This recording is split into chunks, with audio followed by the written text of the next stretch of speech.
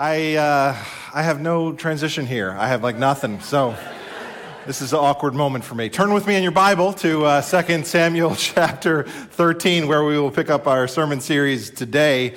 And as you turn there, let me just start with a true story about a pretty big mistake I made when I was younger. When I was a teenager, our school class trip went to Washington, D.C. To see all the sights and everything down there in the capital city. And I remember going into the Museum of Natural History where there was a gift shop there. And there was a lovely stuffed panda bear. And I decided to shoplift the stuffed panda bear. Yes, that's right. You heard me correctly. Your beloved pastor, the Reverend David Henschel, is a petty thief. Or at least I was one. It's true. I stole this panda bear. I wanted to give it to a girl that I had a crush on. Not that that makes it any better, but I'm just trying to explain my stupid thinking as a teenager. And I did not get caught. But I made the mistake of telling the wrong person, who then reported me to the chaperones. They called this Jedi council of parents somewhere in a hotel in D.C. somewhere and decided that I should be reprimanded and sent home on a very long train ride from D.C. back to New Jersey along with my accomplice and missed the rest of the D.C. trip. Longest train ride of my life, thinking about how to explain that to my parents. Here's the thing that I learned about that, and Andy Stanley says it well. Every sin comes prepackaged with a consequence. Choices have consequences. If you make good choices, that's going to lead to good consequences, good opportunities for you. If you make some bad choices, that could lead to some bad consequences, could keep you from your own future dreams and goals. I know you know this, but sometimes you and I have the ability to close our eyes to consequences, don't we? We have the ability to turn the other way and think, hey, it's going to be okay this time, and to pretend it will turn out all right this time. I'm the exception to the rule out there. It's okay for me. Friends, that is a lie. Choices have consequences. I want you to be careful about something called the gap. The gap is the distance of time between choices and consequences. Sometimes the consequence doesn't come right away, does it? And you're thinking, hey, nothing happened. I guess I'm doing all right here, but yet there's a gap. The Bible says in Galatians chapter 6, God is not mocked. Whatever a man sows, this he will also reap. There's a gap between choices and consequences. Nobody knew this better than King David. That's what our passage is about today. In 2 Samuel 13, we have a transition from David and his generation to the generation that follows David. You'll recall last week, Pastor Bob gave a message about David committing a great sin and having an affair with a woman named Bathsheba, going outside the boundaries of marriage, and she ended up pregnant. He first tried to cover up everything and ordered the murder of her husband, and just when he thinks the coast is clear, God sends the prophet Nathan to confront him, and David is broken over his sin. God says two things through the prophet Nathan to David. Number one, he says, your sins are forgiven. But number two, he also says there's going to be consequences, and your sin is going to cast a dark shadow over your life. Let me remind you of Nathan's words, which are prophetic. Nathan said, why did you despise the word of the Lord by doing what is evil in his eyes? Now, therefore, the sword will never depart from your house. This is what the Lord says. Out of your own household, I'm going to bring calamity on you. You did it in secret, but I will do this thing in broad daylight before all Israel. And today's passage really is a fulfillment of all that Nathan's prophecy entailed. That's what we find in our text today. It's a dark, dark story. Most of the sermon today is going to feel really, really dark until the very end, where there will be light. I promise you there will be light at the end if you will hang on till the end. But first, we must take a walk through the dark together. The title of my message is The Consequences of Sin, and you'll see three different parts to the message today. You're going to see the assault, the revenge, and the rebellion.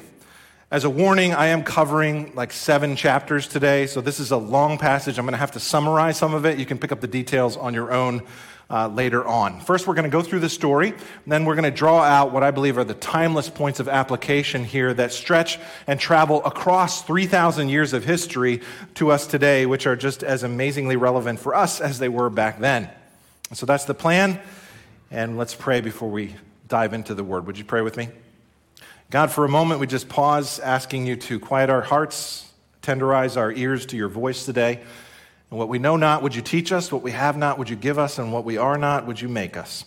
For the glory of your beautiful name. Amen.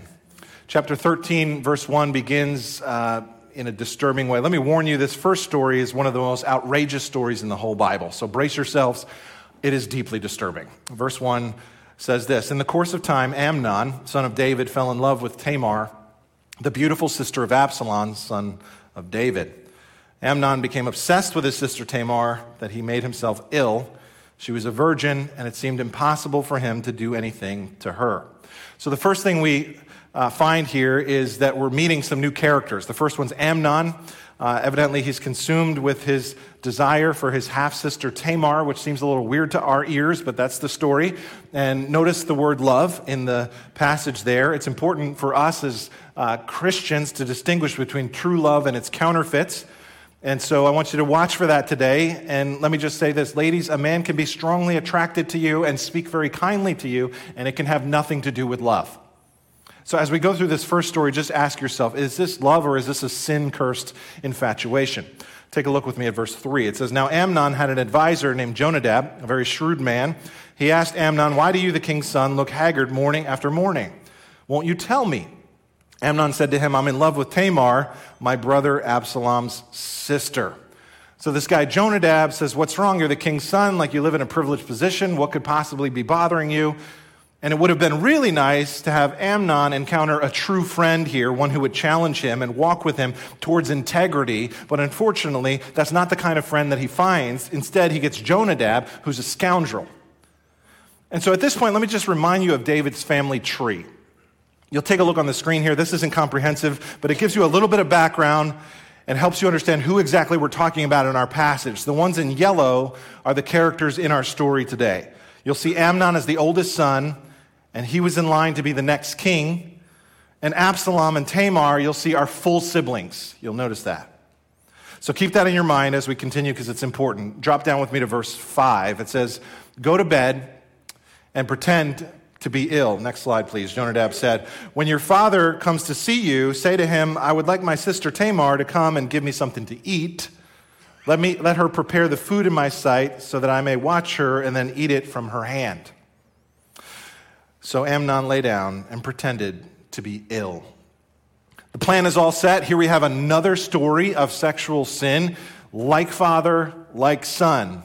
Amnon actually asks his father to send her to him, and verse 7 tells us that that's exactly what happened. David sent word to Tamar. You'll recall Pastor Bob did an excellent job last week drawing out the word observation with the word sent in this particular passage. It's called a lead word in a Hebrew narrative. David sends for Bathsheba, he sends for Uriah, and then he sends Uriah into the front lines of battle, right? Sent. David is using his authority and power in an inappropriate way and sending people into harm's way. This time, it's his own daughter. He sends Tamar into a very dangerous situation. But what I want you to notice here is that throughout these chapters, we are seeing echoes of the words that were used with David's sin repeating itself. Drop down with me to verse 11. It says, But when she took it to him to eat, he grabbed her and said, Come to bed with me, my sister. No, my brother, she said to him, don't force me. Such a thing should not be done in Israel. Don't do this wicked thing. What about me? Where could I get rid of my disgrace? And what about you? You would be like one of the wicked fools in Israel. But he refused to listen to her. I'm not even going to put the rest of the story up on the screen at this point because it's just too disturbing. Suffice it to say, the text is clear. He has relations with her, but it is not consensual. It is done by force. And then verse 15 contains this heartbreaking statement. It says, Then Amnon hated her with intense hatred. In fact, he hated her more than he had loved her. Amnon said to her, Get up and get out. So what happened? Did the so-called love that he had for her just disappear? No. He was not focused on her. He was focused on himself. He was self-centered. He did not care about Tamar at all. He shows utter disregard for her integrity and her dignity. Amnon is consumed not by what he could do for her, but what he desperately wanted to do to her. This is not love. If you love someone, you protect them, you earn trust with them, you're patient with them, you're kind with them. Amnon loved himself. In fact, it says he hates her, and he wants to send her away. Verse 16, picks up the story with her words. "No," she said to him, "sending me away would be a greater wrong than what you've already done to me." But he refused to listen to her. He called his personal servant and said, "Get this woman out of my sight and bolt the door after her." I can't really quite describe to you in English the harshness of his words here in the original text. Actually, the word woman is not present in the Hebrew. A better translation would be, "Get this thing out of my presence." He has completely dehumanized her. He has completely objectified her. To him, she's worthless. Verse 19. Tamar put ashes on her head and tore the ornate robe she was wearing. She put her hands on her head and went away, weeping aloud as she went. The terror only takes a moment. In 10 minutes, Tamar's whole world, her whole life is in tatters. Now she's filled with shame, compounded by the disgust of this assault and incest. Tamar has been oppressed, she's been hurt, she's been defiled by a lustful and an evil man. So let's just acknowledge that this is a really, really upsetting account. But the reason why abuse is recorded in the Bible is because we need to know a couple of things about it. First of all, we need to know that the scripture tells us that God sees and God knows. God sees and God knows. Friends, if you've ever been through something horrific like this, I want you to know that the Bible declares that God sees and God knows. Secondly, we also need to know where to go with this kind of shame from abuse. Remember Tamar's question? Where can I get rid of my disgrace? Where could I carry my shame? Remember that question? The Bible tells us where we are to go with that kind of shame and disgrace. In fact, that's what the cross is all about. This is why people who reject the cross don't really understand the significance of the cross. Fleming Rutledge, in her book, The Crucifixion, says the biblical message of the cross is that the outrage is first of all in the heart of our God. The Bible tells us where to go with our shame from abuse. Psalm 119, verse 114 says, "You are my hiding place and my shield, O Lord. I hope in your word." We carry our disgrace and our shame to our God of perfect justice. God sees and God knows. Now, there should also be legal and earthly consequences for this kind of evil. But what makes matters worse in this story is that David, who's the king, who's supposed to bring about justice as the king, doesn't do anything. It says that he's angry, but there is no action. He does not demand Amnon repent. There is no punishment given here for Amnon. I mean, after all, who is David to tell anyone how to live their lives in a moral fashion? There's also no record of David coming to Tamar with any words of comfort or honor or respect. So the lesson here in this first account is clear. Passivity in the face of evil only produces more evil. This is the problem with the silence culture around this topic. Some of us just don't like to talk about this, and it's uncomfortable. But when we refuse to talk about these things, when we squirm about it and say, I don't want to talk about it, I don't want to look at it, this is kind of gross, that's the culture that keeps this from being addressed. And it makes it worse, because passivity in the face of evil only brings more evil. Meanwhile, David's other son, Absalom, Tamar's full brother, is incensed about this. He is furious with his half-brother Amnon, and he's also furious with his father, David, which leads us to movement 2, the revenge. There's a leadership vacuum here, and Absalom decides he's going to be the one to step into that vacuum. Now, before we get into this, aren't you at least a little bit glad for Absalom's anger? I am. I mean, finally, somebody's mad about this. Righteous anger, church, is absolutely a noble thing. Even our God is angry at times. So on the one hand, Absalom is right. This thing should not have done. He displays the anger that was lacking in his dad. But his anger, unfortunately, is an immature anger.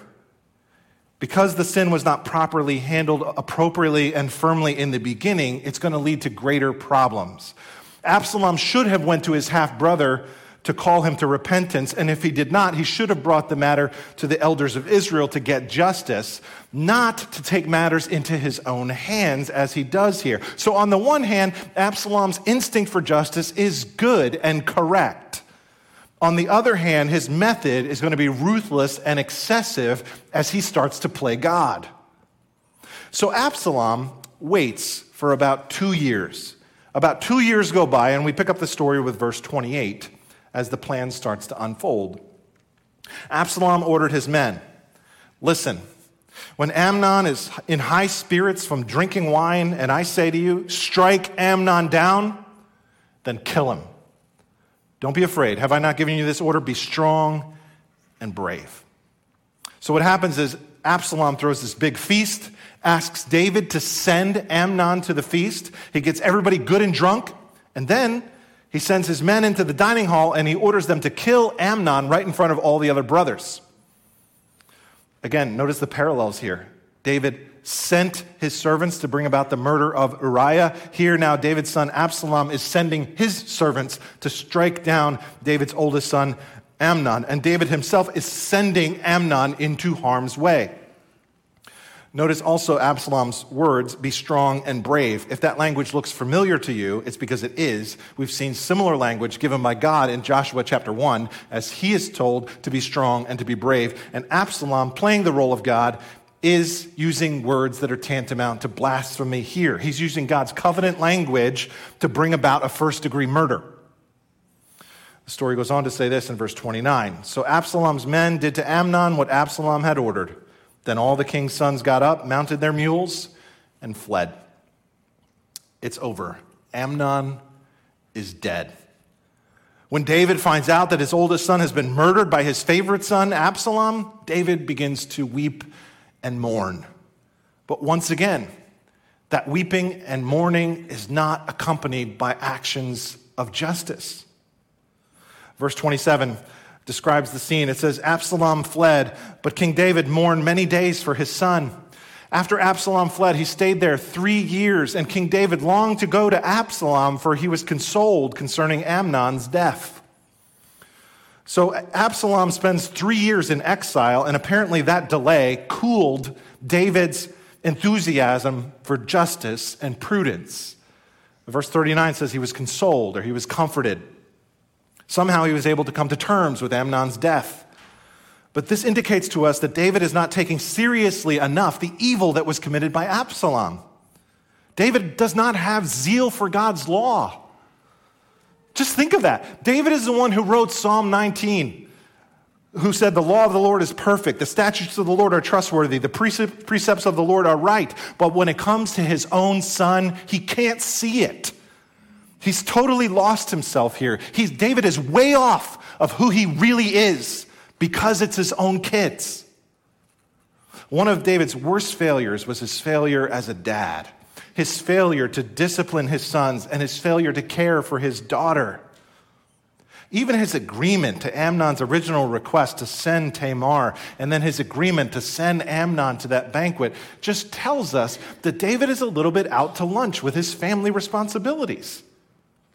David is fully engaged as the king, fully engaged at work. His career's going fine, but he's disengaged from his family, and as a result, they're a mess. And so David's story is a common story, right? Lots of public achievements accompanied by lots of private failures. It's not that uncommon. This is why the Bible says that leadership spiritually in the church should always start in the home. 1 Timothy chapter 3 has the standards for an elder and says an elder must be able to manage his household well, for if someone does not know how to manage his own household, how can he care for the church of God? Because godly leadership starts in the home, but David's home is a mess, and it's about to get worse. And so we've seen the assault, we've seen the revenge, and now we're about to see the rebellion. So remember, about 3 years go by. Absalom's been gone. And I'm not going to read chapter 14 for you. I'm just going to tell you what happens in chapter 14. Joab, David's general, is concerned about the security of the kingdom, having a prince, Absalom, over in exile. So what Joab does is he sends a woman in to manipulate David into talking him into restoring Absalom. And she engages David in a story, kind of like the story that we heard in chapter 12. Remember that story Nathan told about the lamb and David was incensed about all that? She tells a very similar story, and it worked with Nathan in his parable. So Joab's like, let me try that technique again on David, see if it works with Absalom. Just have David consider reality through the perspective of another person. And sure enough, it works. And David ends up giving Absalom amnesty. So Absalom is invited to move back into the castle. And he's just kind of residing there as if nothing happened. There's this parenthetical description of Absalom in chapter 14 that says this in verse 25. In all Israel, there was not a man so highly praised for his handsome appearance as Absalom. From the top of his head to the sole of his foot, there was no blemish in him. Whenever he cut the hair of his head, he used to cut his hair once a year because it became too heavy for him. He would weigh it, and its weight was 200 shekels by the royal standards. That's like 5 pounds of hair, by the way. 27, 3 sons and a daughter were born to Absalom. His daughter's name was what? He named his daughter Tamar, and she became a beautiful woman.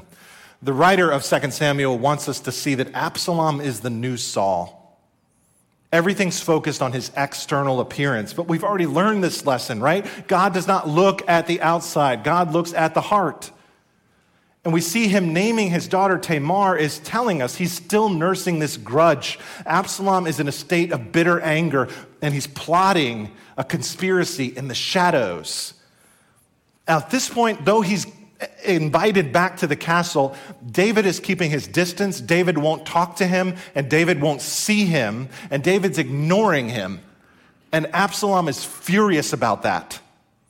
So Absalom is trying to get David's attention, and what he does is he tries to get Joab to get a meeting together with him and David, and Joab won't have anything to do with Absalom either.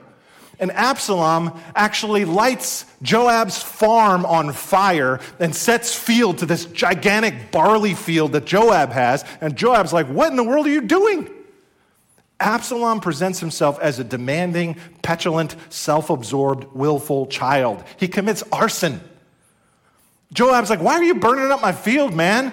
Absalom's like, now that I have your attention, I've been telling you I want to talk to David. Can you listen now? So Joab's like, okay, fine. And he sets up a meeting between father and son, and they get together, and it looks like on the one hand there's some degree of restoration. David lays his hands on him as a gesture of forgiveness, but it's a false reconciliation. Because a true reconciliation would require the essential ingredients of repentance and justice. None of them are here. Instead, David subjugates God's law to his own feelings of loyalty for his son, and he's wrong. Friends, we cannot subjugate the demands of justice to the demands of love. Even when God forgives, it is never at the expense of his justice. And one of my pet peeves is to hear Bible teachers say, hey, be glad that God was not just with you. Be glad that he was loving toward you. Do you have any idea what you're saying? You're saying God's love is unjust. God's love is not unjust.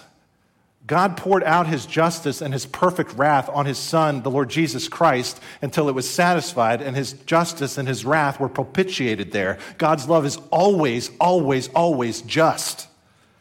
And we, as made in the image of God, must never love at the expense of justice either, even if it means for our own children. Now, if you read the story of Absalom, as a dad, I'm reading this story, and this is like the kind of child every parent dreads. This is the kind of child where when your kids are little, you're like, I wonder if they're going to grow up to be one of those kind of kids, right?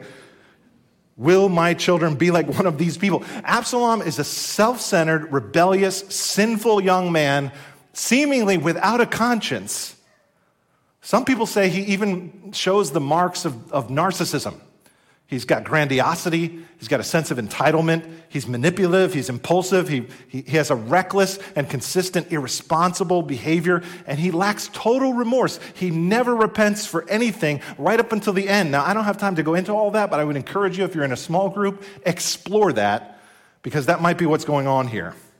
But for those of us who have kids, can we ask ourselves, have we ever felt like David here with our adult children? You know, there's an old expression, little kids, little problems, big kids, big problems. There are some allegiances as parents that we must sadly let go. One of the most difficult are the bonds between parents and unrepentant, wayward children. That does not mean we don't love them. That does not mean we don't pursue them in a relationship anymore. But what I'm saying is the time comes sometimes when practical support and parental approval is no longer helpful for that child. David won't learn that lesson. David allows Absalom back to the palace. David allows him to be in a position where now he can do maximum damage to the family. And surprise, surprise, guess what happens? Absalom decides his dad is unfit to be the king, and he wants to overthrow the kingdom, and he sets up a conspiracy to drive his father away from Jerusalem. That brings us to chapter 15. It says, in the course of time, Absalom provided himself with a chariot and horses with 50 men to run ahead of him. He would get up early and stand by the side of the road leading to the city gate. Why? He wants the appearance of power. This is where the king would sit and do justice. He's proving himself here to be a master of projection on the outside, Absalom is. But on the inside, we know he's still an unprincipled scoundrel.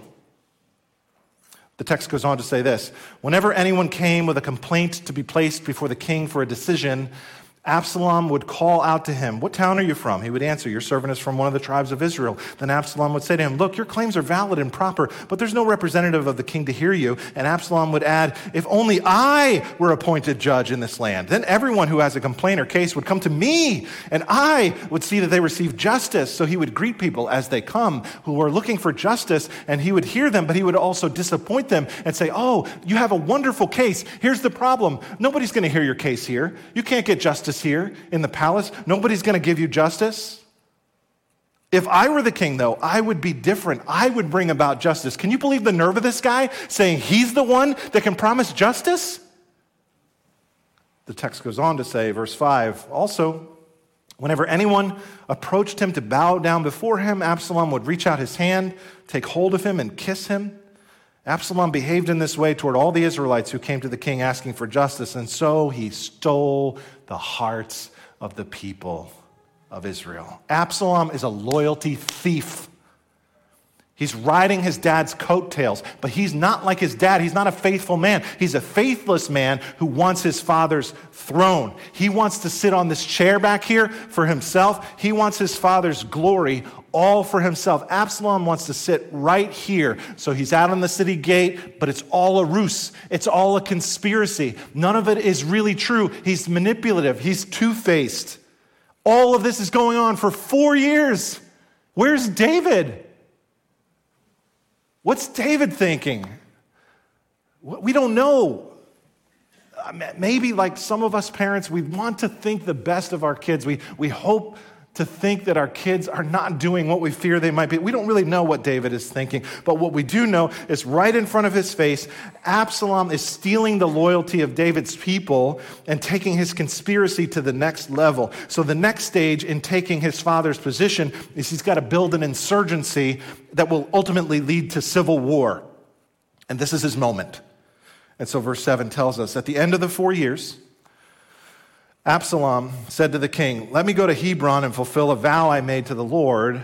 While your servant was living in Geshur and Aram, I made this vow. If the Lord takes me back to Jerusalem, I'll worship the Lord in Hebron." So the king said, "Go in peace." So he went to Hebron. Do you remember where David was first crowned as king? Hebron.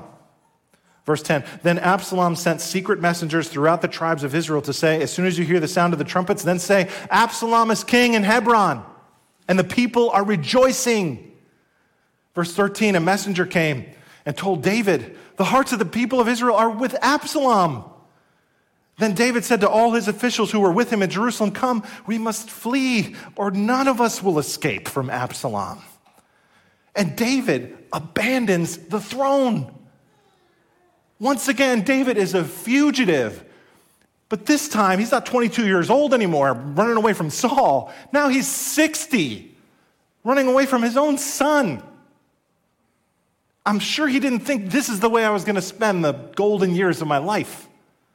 But now David is a weakened man, and he decides to leave Jerusalem and make plans to escape across the Kidron Valley and takes the path of humiliation. It's such a devastating scene. Just look at one verse, verse 30. It says this, "But David continued up the Mount of Olives, weeping as he went. His head was covered, and he was barefoot. All the people with him covered their heads too and were weeping as they went up." This has got to be one of the most sad scenes in the whole Bible. Isn't this the strong King David, the giant slayer, the king of Israel? What happened? It's horrible. It's horrible, this scene. Horrible. And listen, get the full importance of this. In order for him to take this throne, the king must die. What a thing to consider. In fact, David knows this. Look at what he says in chapter 16, verse 11. He says, "My son, my own flesh and blood is trying to kill me." And if David dies, with him probably dies 10-year-old Solomon. And with him, what happens to the kingdom? What happens to the covenant? What happens to the promise that God made? And so David is weeping. And the reason why this is such a sad scene is this is one of the clearest accounts in the Bible of the consequences of sin. Nathan predicted that this evil would rise up out of David's own house. And David knows this is all a direct result of my behavior. So he's not just mourning over his son, he's mourning over his own sin, the consequences of his sin. And for us, as we read it today, this is a warning. For me, this is I need this warning right here. Because I can so minimize the consequences of sin. How about you? Can I ask you a question? Can we ask ourselves this question? Where are you right now minimizing the consequences of sin? Where are you right now planting seeds in your life that you don't want to harvest? Friends, we live before the face of a holy God, before the face of a great king, the God of the universe, and we cannot just do whatever we want. There are spiritual laws in place. What we sow, we reap. The problem sometimes is we really don't believe that. We are so capable of minimizing sin.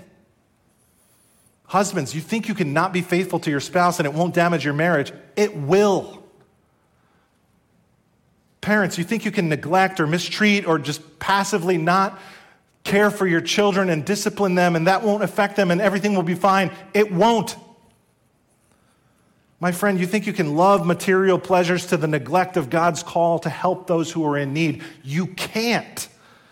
Sin has consequences, probably much worse than you think. It has huger and wider consequences than you could have ever imagined. Somebody once said, sin will always take you farther than you want to go, keep you longer than you want to stay, and cost you more than you want to pay. Sin is not your friend. Sin is your mortal enemy. Think about this. If someone would have told David on that night with Bathsheba that this was going to be the result of his behavior, that all of this stuff would happen as a result of his choices, do you think he would have thought twice? We don't know. What we do know is we have the story from our perspective, and the question we have to ask ourselves is, will we think twice before indulging in sin? God takes sin seriously, and I pray in the spirit of grace that we would also take sin seriously, because sin is not good for you. So back to our story. So David left. Absalom shows up in Jerusalem. He takes the city. David's not there. So he seizes the palace. He sleeps with all of David's concubines. And in walks another character named Ahithophel, who's there to trade sides from being David's advisor to being Absalom's advisor. He's a traitor. He's a Benedict Arnold. And the reason is because this guy, Ahithophel, is Bathsheba's grandfather. And for years, he's been nursing a grudge about what David did to his granddaughter. And finally, he's got his chance to get David back. And you better believe he's taking advantage of it. And he's a great military strategist. So Ahithophel tells him exactly how to finish David off. He says, don't rest here, Absalom. Go get your men. Go pursue your dad immediately. Don't let them get organized. If you go now, you can get him. You can catch him. Number 1, go with overwhelming force. Number 2, use the element of surprise. Number 3, use a surgical strike and kill your dad. Then you'll be king. Meanwhile, David's out in the wilderness, fleeing from his son Absalom. He knows Ahithophel has become a traitor. He knows what a great military strategist he is. And David begins to pray the words of Psalm 3. I don't have time to read that right now, but this is where Psalm 3 happens. How many are my foes? How many are they who rise up against me? That song, go read that this afternoon in your time.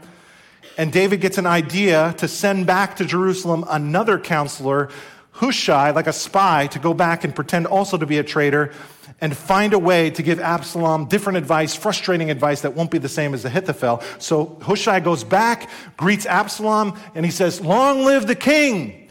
But he's very vague about which king he's talking about. Hushai really actually has his allegiance to David the king. He just leaves that word out. Long live the king. And then in chapter 17, verse 7, here's what we read. It says, Hushai replied to Absalom, the advice Ahithophel has given is not good this time. You know your father and his men, they're fighters, and as fierce as a wild bear robbed of her cubs. Besides, your father is an experienced fighter. He will not spend the night with the troops. In other words, this guy says there's no rush. You can personally go lead this campaign and overthrow your father. Ahithophel knows that's terrible advice. Ahithophel goes home and he actually hangs himself. Meanwhile, David is in flight at this city called Mahanaim, where he gets all kinds of help from loyal friends. All kinds of supplies are there, including a guy from Lodabar. Remember Lodabar? They remember David's kindness that he displayed in Lodabar, and they come to David's aid, and he's now got men around him that are forming an army, and he knows he needs to defend himself against his son. And so what David does is he divides his army up into thirds, and David's willing to go into the fight too. He's like, I'm in this. I'm at the front. Let's go. Let's fight. And his men say, no, David, you're not coming with us. You're worth more than 10,000 of us. You stay behind. We will fight this battle for you. David says, okay, I have one request, though. I want you to take Absalom alive. Here's what it says in verse 8. The king commanded Joab, his general, be gentle with the young man Absalom for my sake. And all the troops heard the king. David wants them to spare his son's life. That's the order. Now, this battle does not take place in an open field or an open plain. It takes place in a forest. And because of that, numbers were not as important. Rather, what's important here is experience and wisdom, and that's what prevails. So here's what happens in verse 6. Are you guys with me? Say amen. I feel like I'm giving you so much information, but it's a great story. We got to tell the whole story. Okay, so here we go. 6. David's army marched out of the city to fight Israel, and the battle took place in the forest of Ephraim. There, Israel's troops were routed by David's men, and the casualties that day were great. 20,000 men. The battle spread out over the whole countryside, and the forest swallowed up more men that day than the sword. Verse 9. Now Absalom happened to meet David's men. He was riding his mule, which was the vehicle for the king. And as the mule went under the thick branches of a large oak, Absalom's hair, remember the hair? Got caught in a tree. You can laugh. It's supposed to be funny. It's okay. This is funny. He was left hanging in midair while the mule he was riding kept on going. There goes the throne with the mule. When one of the men saw what had happened, he told Joab, the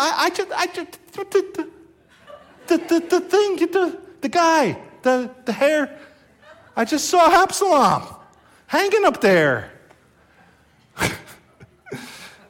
Need a little comic relief, right? This is like a really serious story. It's a really dark story. This is funny. Here's this mighty Absalom hanging there, helpless from a tree. Remember, his hair was his glory and crown. This glory leads to his downfall. Just stop here for a second and drop anchor. An hour earlier, Absalom has thousands and thousands of soldiers that are willing to listen to every word that he says. He's got a throne set before him, and he's ready to sit on that throne as the king. He's about to be the most powerful man in all of the land, and here he is, hanging from a tree on the precipice of the judgment of God that's going to be delivered through David's mighty men, and he has nothing to comfort him but an evil conscience. As the Bible says, cursed is everyone who hangs on a tree. Let's continue the story as we're told what happens next. Joab said to the man who had told him this, "What? You saw him? Why didn't you strike him to the ground right there?" But the man replied, I would not lay a hand on the king's son. Joab's had enough of this mess. I'm not going to wait for this like this for you. So he took 3 javelins in his hand and plunged them into Absalom's heart while Absalom was still alive in the oak tree. So Joab, the mighty general, finishes him off with his own hands with 3 spears thrust into Absalom, and there he is like a giant pincushion. Here lies Absalom, a sad and tragic life. No signs of repentance, right up until the end, even when he's dangling on from a tree. Then it says this, and 10 of Joab's armor bearers surrounded Absalom, struck him and killed him. They took Absalom, threw him into a big pit in the forest, and piled up a large heap of rocks over him. Again, same words are used here in this text that were used to describe the death of Uriah. The Hebrew terms struck down and killed him are there on purpose. The manner of Uriah's death is being replayed again and again and again, now this time on David's own son. Sometimes the most painful discipline is when the Lord allows the children to begin to repeat the sins of the parents. So Absalom is dead.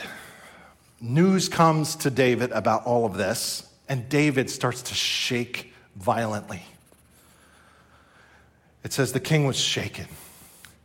He went up to the room over the gateway and wept. As he went, he said, "Oh, my son Absalom, my son Absalom, if only I had died instead of you. Oh, Absalom, my son, my son." And the text goes on like that. David in tears for the second time in our passage with this complex set of emotions. Just imagine you were David. On the one hand, there's relief that he's no longer in danger. On the other hand, there's deep grief. He's finally safe, but yet the worst fear of his life has just been realized. His son is dead, so he's mourning, he's grieving. He's so upset, his men don't even want to celebrate. For David, this is personal. He's crying tears of loss. He's crying tears of regret. He's crying tears of longing for his son. And as David is weeping here, the same term is used for weeping and crying out that was used earlier to describe how Tamar was weeping and crying out. And perhaps finally here, David knows the pain that he's inflicted on the lives of others, the pain of Tamar, the pain of Uriah, the pain that his actions have caused on others. Sometimes the Lord allows consequences in our lives so that we might be able to better understand the pain that we've inflicted on others through our own sin and ignorance. There's this one scene in the Chronicles of Narnia. There's a book called The Horse and His Boy, and Aslan the lion is in that scene, and he takes his sharp claws, and he just gently claws the back of one of the characters. And one of the characters is like, why did you do that? And Aslan the lion, the Christ figure, says, "I did that so that you might know the kind of pain you have inflicted on someone else." Friends, sometimes God has to not just tell us, but to show us the consequences of our sin. Which brings me back to my story about shoplifting. It really wasn't until years later, when I myself was robbed, when someone smashed in the window of my car and ripped out my stereo that I loved, only then did I fully realize what I had done by stealing, by taking for myself what was the property of others. It was wrong. It was sinful. You see, even when we receive the consequences of our sin as followers of God, even that is an experience of God's love for us. Because we, his children, are so able to see sin as not dangerous. And so God allows us to taste the bitter harvest of the consequences of our sin. And that's not because he hates us. That's because he loves us. Author Paul Tripp, biblical counselor, says it this way. If that means limping for the rest of your life, but with a heart that loves Jesus, then that limp is worth it. Amen. Can you be grateful today that our Heavenly Father loves us enough and disciplines us when we deserve it, when we need it? And if you're here today and if you've made mistakes, I'm not here to bring judgment and condemnation. You need to know that there's grace for you too. And aren't you grateful today that though you might have missed it a little bit in your life, or maybe with your kids, or maybe as a parent, you need to know that God's grace and God's kindness extends to you today too, brother and sister. Our God offers us forgiveness and second chances and third chances, and our God is a God of redemption. And aren't you glad that God can also say with those consequences, and Dave, I still love you so much. So here's David weeping, and his weeping is like too much for Joab. So Joab's like, bro, get it together. Like, you crying, you're communicating something to your men. You're communicating to them that you'd rather have them dead than your son dead. This is not good. It's like you love people who hate you and you hate people who love you. This is not a good message as a leadership principle here. Joab says, David, you got to pull your act together and come together for the nation of Israel. This is a hard truth about Absalom, but this is justice, my friend David. And David pulls himself together. And then we read this glorious verse in chapter 19 where it says this in verse 15, then the king returned. And he's greeted as he comes back from the forest at the Jordan River, first by his own tribe of Judah. Everybody's there, like Mephibosheth is there. Remember that guy? All people are there to greet David and to welcome him back to the city gate. And he even extends mercy towards everybody who turned against him in that rebellion, and he forgives them. And David then sits back down on the throne. And we, the readers, like breathe a big old sigh of relief, because David's dynasty survives and God has not forsaken his people. Why? Because of David? No, because of the covenant promise of God. Why? Because David was faithful to God? No, because God was faithful to David. Amen. Friends, even when we are faithless, he remains faithful, for he cannot deny himself. All of God's promises are yes and amen. So yes, there are consequences of sin. But yes, where sin abounds, grace superabounds.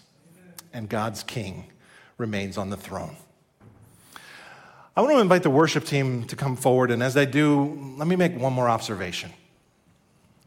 My observation is that the writers of the Bible do not paint the heroes of the Bible with a brush that would cover their flaws. And that's a really good thing. Because if there's hope for David, then there's hope for me. There's really only one hero in the Bible, and he comes from the line of David.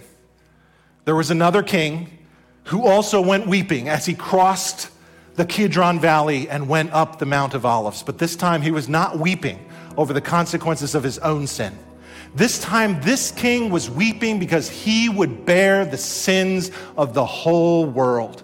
This true king, the Lord Jesus Christ, was not just our king. He was also our Savior and our merciful God. And the only reason why we don't have to pay the full penalty, the full consequences for our sin, the only reason why we don't have to fully absorb God's consequences is because he absorbed that wrath on our behalf. This is the work of the Lord Jesus Christ. In a sense, he was like Absalom.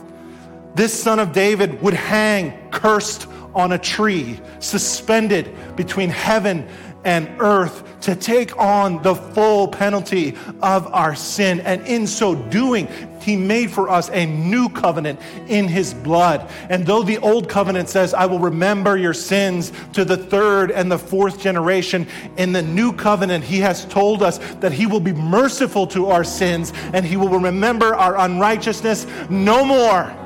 And now he will be faithful to not just the third generation, not just the fourth generation, but to 1,000 generations of those who will place their faith in him. My friends, run to this great king for his blessing. Can we pray? God, we're so aware. I'm so aware of my own shortcomings. I'm so aware of what should have been in store for me. And I'm also so aware that you did not give me what my sins deserved, but instead, you gave me your mercy and your grace, and there is love in your eyes for each man and woman in this room today. And so, God, we come to you today looking for your mercy and looking for your blessing. In Jesus' name, amen.